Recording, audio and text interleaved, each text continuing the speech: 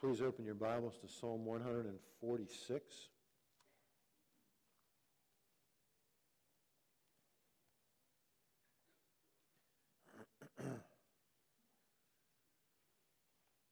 Psalm 146, and let me take a moment to ask the Lord to guide our time in His Word. Gracious, merciful, Heavenly Father, we come before your Word that we might receive from it encouragement, help, comfort, reminder, challenge, conviction, the nourishment that we need this day. We invite your Holy Spirit to take this truth, minister to us,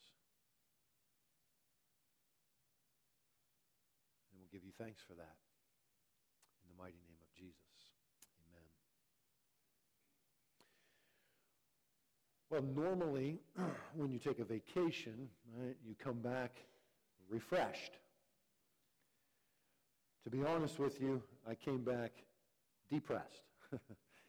Actually, not necessarily depressed, but very much in a funk emotionally. Came back into the office and just was not myself. Valerie kept saying, what's wrong? And I didn't know what to say. I just didn't feel whatever. And there are probably multiple reasons for that, but probably the biggest reason as I've processed it was that when I go on vacation, it's much more difficult for me to maintain a discipline of being in the Word of God because I'm out of routine. My routine is set, and I'm in God's Word each morning on normal times throughout the year. But when I go on vacation, my schedule changes, and it's harder for me to make time. Some of that is because other people are dictating my time, right? There's all kinds of other things going on, and people were doing this, and and you plan everything during vacation. You'd think you'd have more time, but you seem to have less time. But even though that's the case, I often struggle with that. And so there were several days where I wasn't in God's Word. So I came back, and the reading schedule, if you're reading through the Bible in a year, is in the Psalms. I'm preaching from the Psalms. I was reading Scripture this week, so in the Psalms. And so I was forced to get in the Psalms. And as I did that, God changed my perspective. God pulled me out of that funk that was really about me operating in the flesh and having a fleshly mindset about life, about a perspective, and forced me to focus upon who God is, upon the truth about what God does and what He's about, and give me a different perspective. And because my perspective changed, my attitude changed. And I found myself no longer in a funk. Now I realized I wasn't necessarily in a depression where it takes time to process these things. It was just an emotional funk. And so I was able to come out of it pretty quickly. But this is what the Word of God does for us. When we neglect to be in the Word, we find that our thinking becomes very much about ourselves and very much dictated by the world in which we live, the culture we are immersed in, and the situations we are in. But when we're in the Word of God, our perspective changes, and it becomes less about us and more about God. And I needed that attitude and perspective adjustment. And the Psalms particularly are beneficial to us in this. Now we go throughout the Psalms, and we've talked a little bit about this. The Psalms, there are different themes and different things that happen in the Psalms when you're reading through. You see things about war, victories as well as defeats. You see sometimes the psalmist is praying or is writing these psalms, these what we call imprecatory psalms, which are basically, God, get my enemies, destroy them. And sometimes it's pretty graphic, what he wants God to do to his enemies. We see emotions all over the place.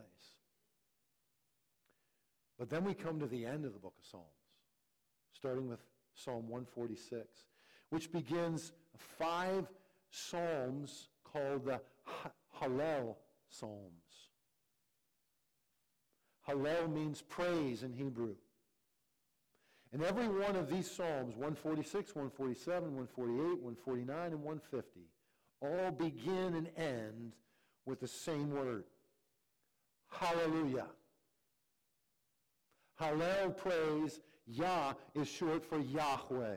Praise the Lord. Praise Yahweh. That's what hallelujah means. And so each one of them begin and end with this hallelujah. James Montgomery Boyce in his commentary says this about Psalm 146 and praise. He says, praise is where all true religious contemplation should end. When all is said, the hearts of those who are truly God's people beat their last praising God. Do we understand all that God is doing in our lives or in the world? Of course not. But we understand enough about the nature of God to praise him in spite of our difficulties. There's enough difficulties in this world for all of us to find ourselves in a funk, if not in depression. When we focus upon this stuff, when we focus upon our circumstances, when we come at all this from a self-focused perspective. But when we go to God's Word, when we go particularly to the Psalms and we read about the nature of God, we read about how God works, we read about the emotions that the psalmist is expressing to God for who he is, for what he's done. It provides for us sometimes the words that we can't come up with ourselves to express what's going on with us.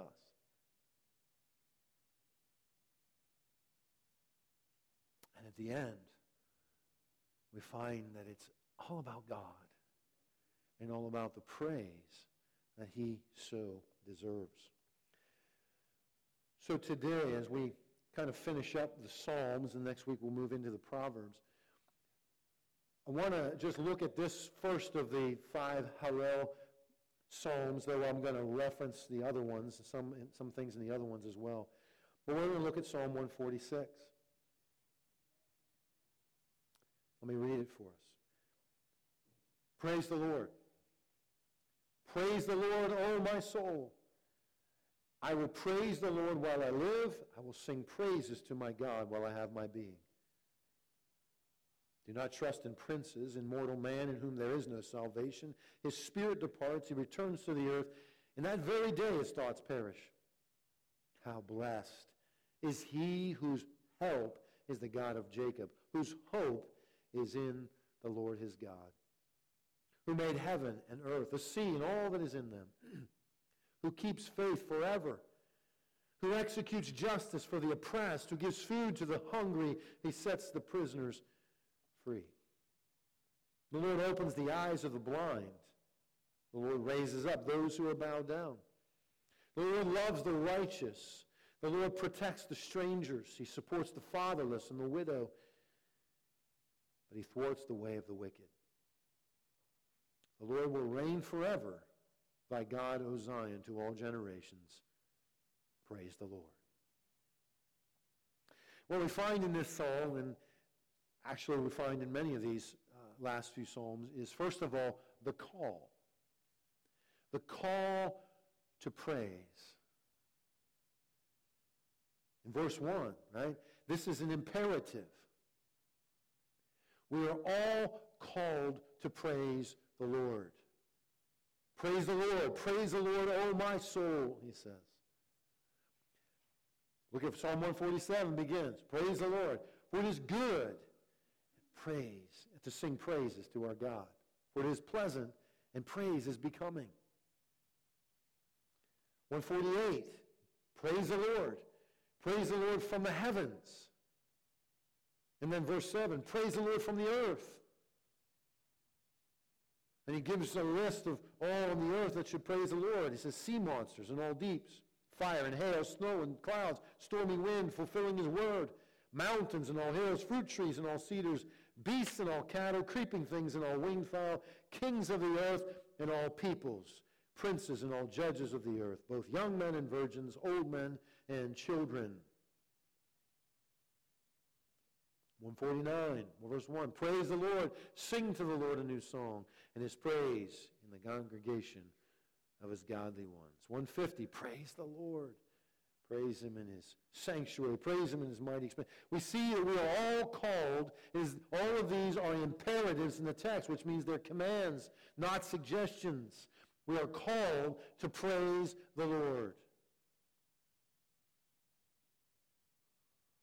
To go to God, to find in his word perspective, to focus our attention upon God. Ed Welch, in his book, When People Are Big and God is Small, talking about how we live through life fearing man rather than fearing God.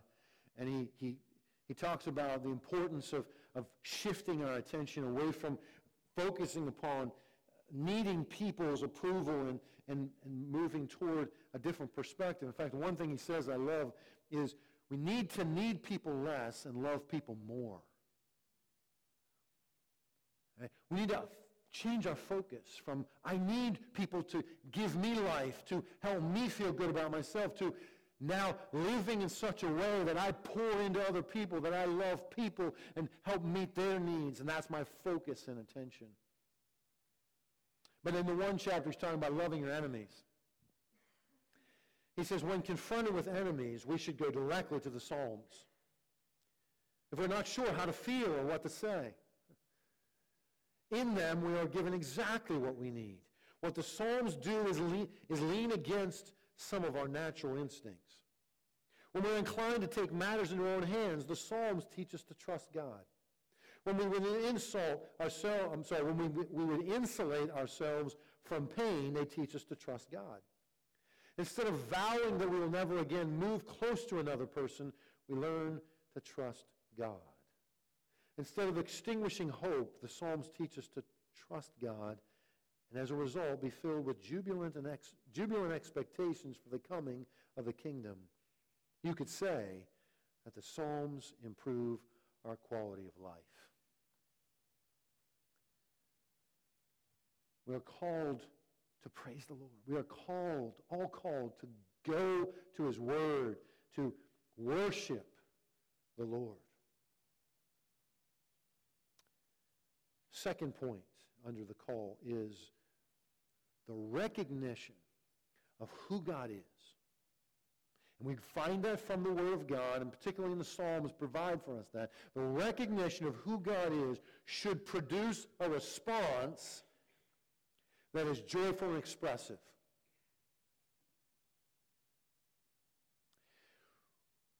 When we look to the Word of God and we see who God has revealed himself to be, and we contemplate that reality, no matter what our circumstances are, it should begin to produce within us a response. A response that is joyful and oftentimes expressed in some outward way.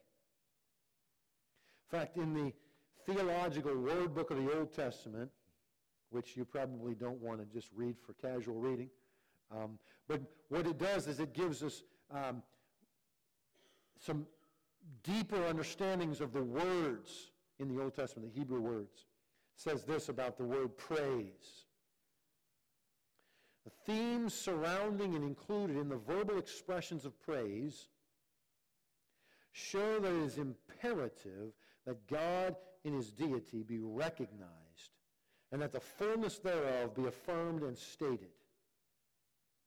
This is to be offered in an attitude of delight and rejoicing. Belief and joy are inextricably intertwined. And so he's saying, first of all, that God should be recognized.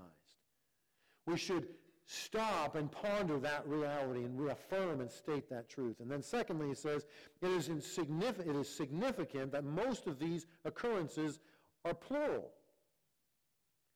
This shows us, that, as does the use of the Psalms in the worship, that praise of Yahweh was especially, though by no means uniquely, congregational. This praise could involve choirs and musical instruments too. It could be expressed in speaking, singing, and with dancing. Such praise was an essential element of formal public worship. It is important to note that the strong relationship between praise and intellectual content. This isn't just coming up with stuff. This is based in truth. That's why worship is in spirit and in what? Truth. When we recognize the truth about who God is, it should produce a response in us. A response that is filled with joy and oftentimes expressive. Look at Psalm 150 for a moment. The concluding psalm. The benediction to not only the fifth book in the Psalms, but all of the Psalms. Tells us where to worship or where to praise God. It tells us why to praise God. It gives us some examples of how to praise God. And it tells us who should praise God in 6 verses. Let me read it. Praise the Lord. Where? Praise God in his sanctuary. Praise him in his mighty expanse. In other words, praise him when the people gather in one place, but also praise him wherever you are in his mighty expanse. Why? Verse 2, praise him for his mighty deeds. Praise him according to his excellent greatness. Praise him for what he has done and praise him for who he is. For his mighty deeds, when we experience the blessing and benefit of something God has done, when we ponder the reality of our salvation and what God has done through Christ to provide salvation for us, we didn't deserve it. When we realize that, it should to produce in us praise to God for what he's done. When we see how God has worked through circumstances and situations to bring about something in our life that benefits us, when we recognize it, it should produce praise to God and thanksgiving. When we ponder the reality of who he is, his excellent greatness, that he is sovereign over us, as we just sang, it should produce a response in us of praise to God. When we consider the reality that God is a gracious and loving God, he is merciful.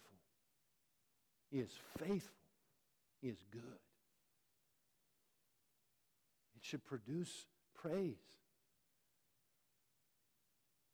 If we never spend time thinking about who God is, taking his word and letting that truth get into us and process that,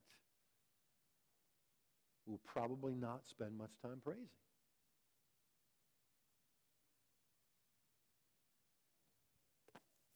And then he gives us an example of how to do that. Verses 3 through 5. Praise him with trumpet sound. Praise him with harp and lyre. Praise him with timbrel and dancing. Praise him with stringed instruments and pipe. Praise him with loud cymbals. Praise him with resounding cymbals. There's an expression here. There's an exuberance, a joy, an expression that he is kind of showing here in these images.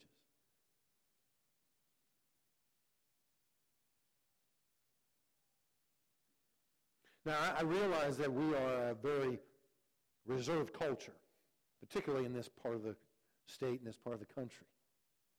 A lot of us have some German in our background, and you know, some of the stoicism that comes with some of that. And we don't always express things outwardly like maybe some other cultures do. When is the last time that you were overwhelmed by who God is, or something that God has done that has been a benefit to your life, that you couldn't help yourself but just express it some way outwardly?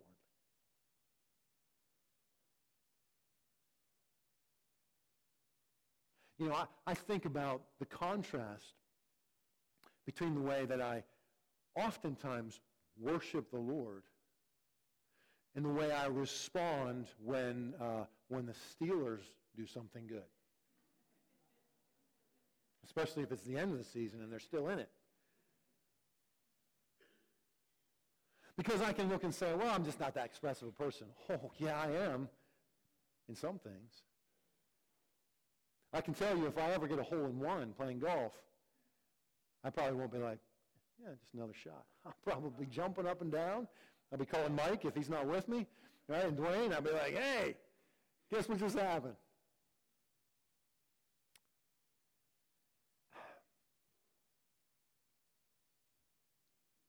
So I have to sit back and I say, do I process enough? Do I allow the truth to sink deep inside of me that it will produce a response when I realize the reality of this and what it means that I am privileged to be in a relationship with the God of the universe? We are all called to praise, and that when we recognize who God is, it should produce a response of joy that is joyful and oftentimes expressive. Then secondly, we see in verse 2, the psalmist moves from the call to a commitment. He says, I will praise the Lord while I live, and I will sing praises to my God while I have my being. He takes the call and he makes a commitment. As long as I'm living, I'm going to praise the Lord. As long as there's breath in my lungs and my heart continues to beat, I will praise the Lord. That doesn't mean that we are not doing anything else, that we're not living life. It means that I'm cognizantly aware of who God is, and I'm going to take time. And so I've written down 2 commitments that we can make. Number 1, I will make time to praise the Lord. I will make time in my schedule. I will designate times where I will spend in God's Word thinking about what His Word says, thinking about who God is, and responding to that. So I want to challenge you to make a commitment. Now, you may have already made a commitment of that sort. Maybe God's calling you to make a different commitment about that, and maybe you're good with that. Maybe you're already there, and that's a priority, and it's a discipline in your life.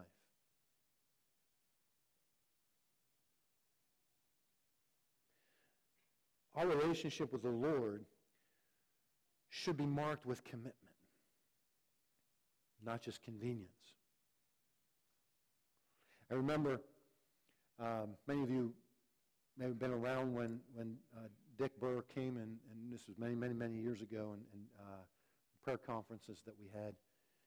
And he's written a couple books. But I remember him sharing a story in that setting, but I've also talked with him about it, and I think it's in his book, but I was looking for it this week, couldn't find it. But he tells a story of a time when he was a new believer. And he was talking with another believer who was older than him and more mature than him, and talking about just his relationship with God. And he was just talking about how, I think the guy asked him, what's your prayer life like?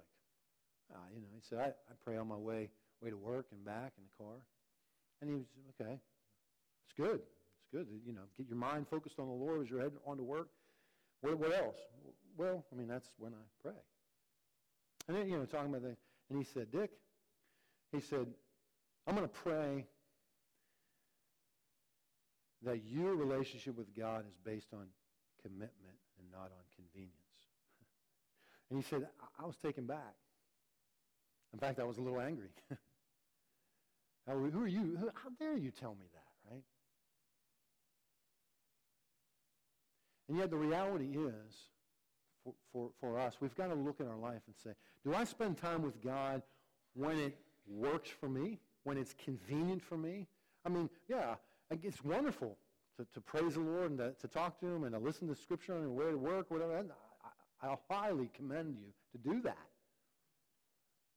But it is kind of convenient because you're stuck in the car and there's nowhere else to go and nothing else to do other than listen to something else.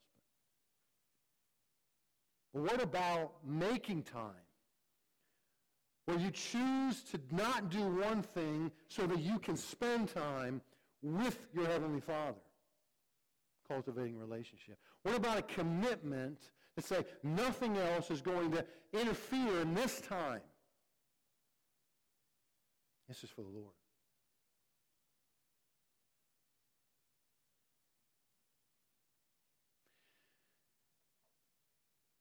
I think that there will be a jump in your walk with Christ when, if this is not true for you already, when you decide that this is a high enough priority that I'm going to make time.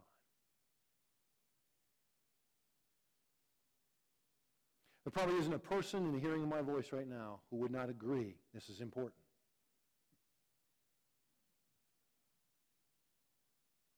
But I can almost guarantee you there are people in the hearing of my voice right now who have not made this a priority. So I want to challenge you. Make time to praise the Lord, to be in His Word, to let the truth of who God is from the text sink in, ponder that, and respond to it. How you respond to it, what that praise looks like, it may be maybe just singing. You might sing the Lord. For some of you, maybe do that by yourself for the benefit of other people. Now, it might look like, okay, God, who do you want me to serve today? That's how I will praise the Lord. That's how I'll express it. I don't know what that will look like, but make time. Secondly, I will praise the Lord whether I feel like it or not. That's commitment.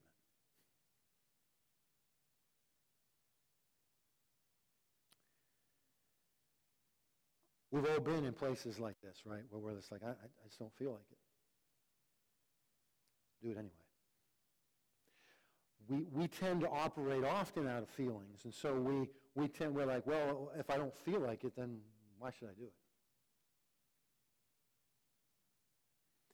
Because God is worthy of our praise and our worship, whether we feel like it or not.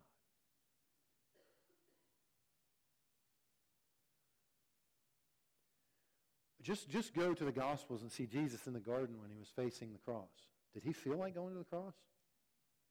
Well, we don't know what he felt, but we know what he prayed. Father, if there's any way possible to take this cup from me. Basically saying, I don't feel like going to the cross. Yet, not my will, but thine be done. Challenge you to make it a commitment. To be with God. To let the truth of who God is fill your heart. When we focus our attention on who God is, our perspective on life changes. We're able to trust the Lord with what's going on, which then produces a praise for who he is and what he's doing or has done or has promised to do in our lives.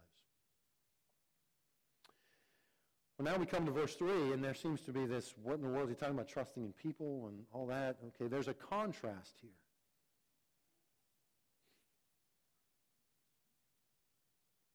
Do not trust in princes and mortal man in whom there is no salvation. His spirit departs, returns to the earth, and in that very day his thoughts perish. So do not trust in man who will perish, who is here today and gone tomorrow. And oftentimes our trust is based in either other people and what they can do or ourselves and what we can do. A great contrast between that and trusting the Lord is in Jeremiah. If you turn to the prophet Jeremiah for a moment, Jeremiah chapter 17.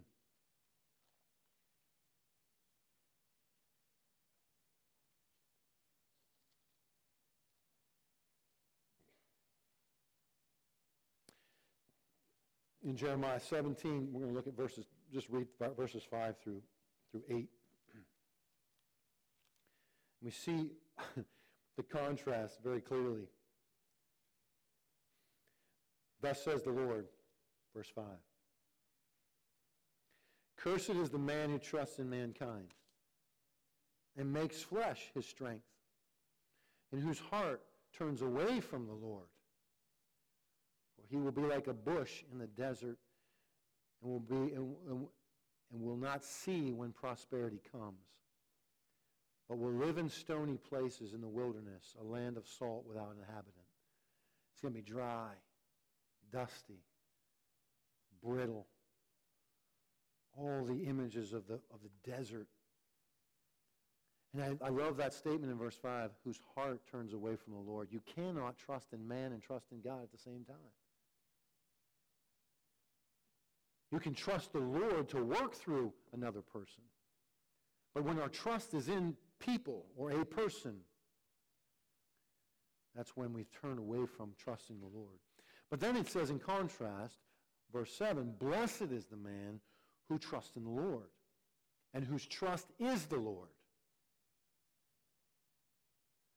He'll be like a tree planted by the water that extends its roots by its stream, and will not fear when the heat comes, but its leaves will be green and will not be anxious in a year of drought, nor cease to yield fruit. What a contrast between the bush that's in the desert, has no water, that's dry and brittle and doesn't see prosperity coming, and the tree that's planted right by the stream of water, and its roots go into that and are nourished continually, and the leaves are always green. It always produces fruit.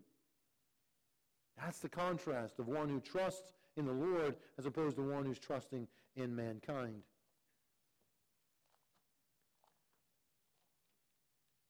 And so the psalmist says, do not trust in, whether it's princes or kings or anyone who thinks they have all this stuff, who say they can do all this.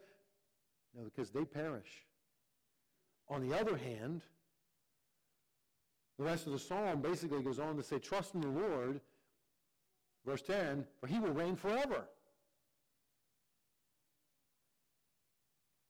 And there are all these different statements in verses 5 through 9 about how God works, that he can be trusted. He says, how blessed is he whose help, verse 5, is the God of Jacob, whose hope is in the Lord his God. God is our hope. There is no hope beyond that. Earlier this week, as I was in the hospital room with the Reynolds, and Dan was sitting there, and just reminiscing, and we were just chatting and kind of enjoying that time with him being alert and able to communicate. Something was said about hope. And he said, there is no hope apart from Jesus. You know, as one who's facing the reality, who knows he's facing the reality. I mean, we're all facing the reality of our own mortality, but he was right there on the brink of it. He knew it was only a matter of hours or days. There's no hope except this hope. Our hope is in the Lord. The maker of heaven and earth, our creator, the one who put all this together. He keeps faith forever. He holds on to us when we waver in our faith. When we struggle at times with doubt, with fear, when we get our perspective off, God never loses sight. He holds on and he keeps us for himself. He executes justice for the oppressed and gives food to the hungry, sets the prisoners free. Most likely talking about they were particularly prisoners, the spiritual prison that many people are in. He takes care of us. The Lord opens the eyes of the blind. The Lord raises up those who are bowed down. He loves the righteous. Again, there is a physical blindness that some people have been delivered from. We see that in the Gospels. Jesus was doing that. But we also know there is a spiritual blindness. The Scriptures tell us, Paul writes, that the enemy has blinded the minds of unbelieving, that they might not see the light of the gospel. There's a spiritual blindness. God opens the eyes of the blind. Raises up those who are bowed down, who are humble, who are downtrodden and downcast. He lifts them up, brokenhearted. The Lord protects the strangers, supports the fatherless and the widow. But he thwarts the way of the wicked. This is how God operates. He is for us. He is working in our lives to build us up, to bring about his plan and his purpose. But he's also working against those who are wicked, who are walking a wicked path, who are cultivating wrong things, who don't have a concern for God. God will thwart those purposes.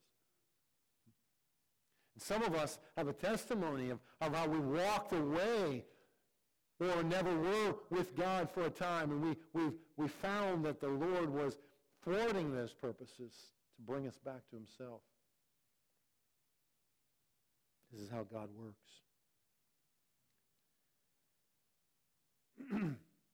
The Lord will reign forever, O God of Jacob, O God of Zion, to all generations. Hallelujah. Praise the Lord. Let me end with this. Jerry Bridges, in his book, Trusting God, which I highly, highly recommend. But he says there are basically three truths about God that we have to come to grips with if we're going to really trust God, especially when life doesn't go the way we want it to. First of all, his sovereignty, that God is completely in control. Secondly, his wisdom. He does know all things, and he is all wise. And thirdly, his love for us is immeasurable. You see, because if we understand that God loves us, then we know God is for us, and God has a good plan, and God wants to bring about what's good in our life. And if God is all wise, then he knows what's best for us. He knows what would be in our best interest, because he knows all things. But if God loves us and is all wise, but is not sovereign, then can he really do anything about it? I mean, he might want what's best for me. He might know what's best for me. But until I realize he can do what's best for me, and nothing can thwart the purposes of God, he is sovereign. And when I come to grips with those three things, I can rest in that knowledge. That truth then produces a perspective in me, a response in me.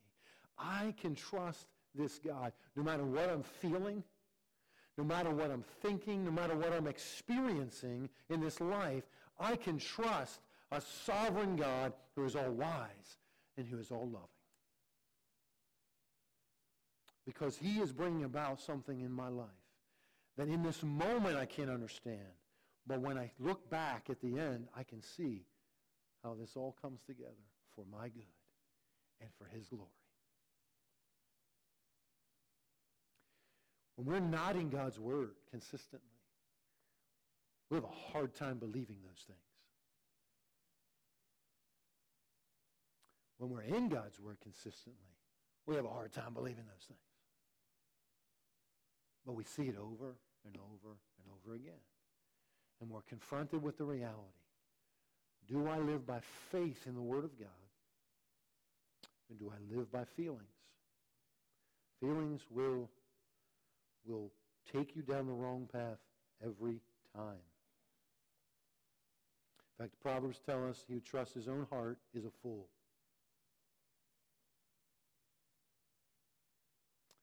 And so we don't want to be a fool. We want to trust the Lord. And we will not know who God is until we're in his word consistently. And so I challenge you, if you haven't already, make a commitment. Whatever it's going to take, whatever you've got to set aside, whatever you've got to give up to be consistently in God's word, to make that a discipline, to make that a commitment, do it. A year from now, you will be thanking God that you made that commitment. Let's pray. Our gracious Father, you are so good.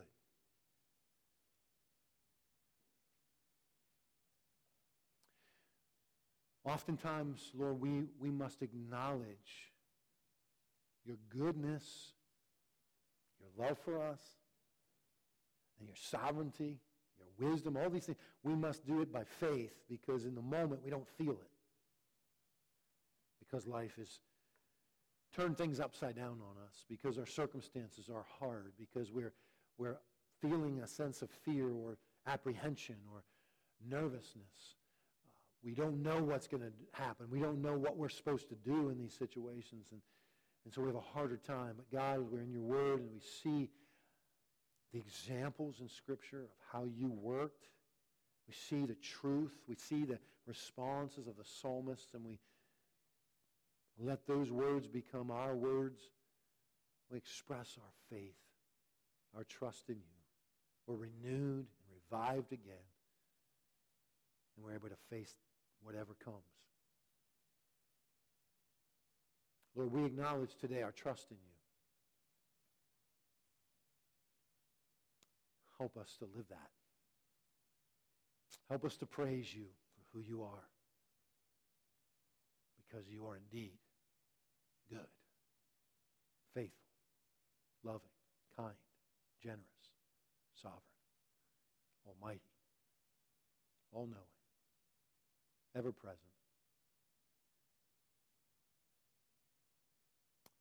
holy, merciful. You are good. Thank you, Father. Help us to lift our praise to you. For it's in Jesus' name we ask it. Amen. Would you stand as we acknowledge the greatness of God by singing, How Great Thou Art?